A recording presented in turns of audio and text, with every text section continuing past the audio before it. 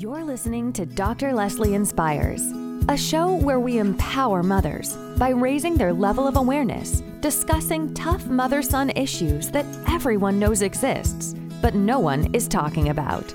Dr. Leslie is joined by Mr. Wayne, who provides insight from a male perspective. To learn more about us, visit our website at www.drlesleyinspires.com. Now, here's your host, Dr. Leslie. Welcome. I wanted to just talk to you about, just tell you about an experience that I had with my son when he was younger. He was about 10 years old at the time. And I was at work. You know, I was a single mom at the time, and I was working. And so what happened is one of my neighbors had called me. She was a cashier at the corner store, you know, where we lived at. And she called me and told me that my son was with another little guy, and they were in there trying to steal something in the store. You know, I couldn't believe it. You know, I was working with children myself at the time. So she asked me, she said, "Do you want me to just leave him here until you get here?" I said, "Well, yeah, okay then." So by the time I got there, it took me about, 45 minutes to an hour. I was just so mad. So by the time I got there, he was sitting in the back, sitting on some crates. And I thanked her, and we left. And we walked on home. And so as we was walking, I was, explaining to him, how that wasn't the right thing to do. And,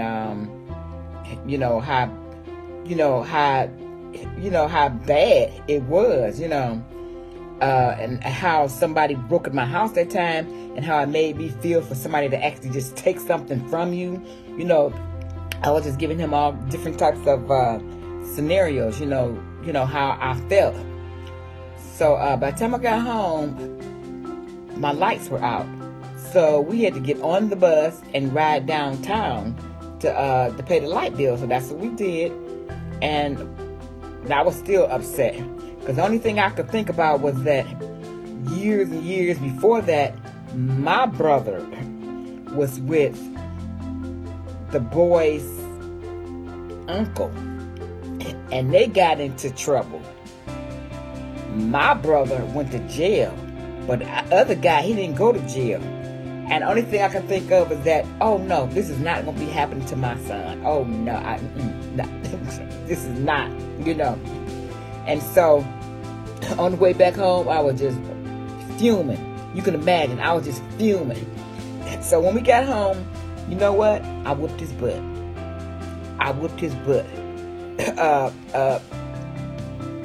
They didn't have no 696. I mean, I didn't whoop him I didn't beat him, but I gave him a whooping.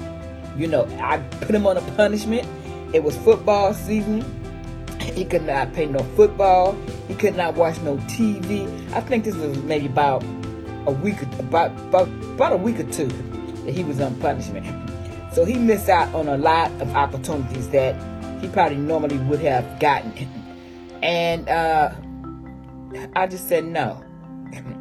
But he learned from that, and he still remembers that to this day. He said he tell his kids and other kids, about that. So and he thanked me for it. But the parents nowadays, they don't discipline their kids. They take something from their kids.